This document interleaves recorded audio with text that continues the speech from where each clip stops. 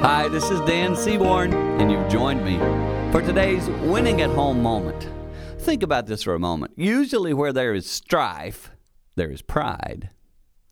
Where there is strife, there's pride, meaning we don't like to give in.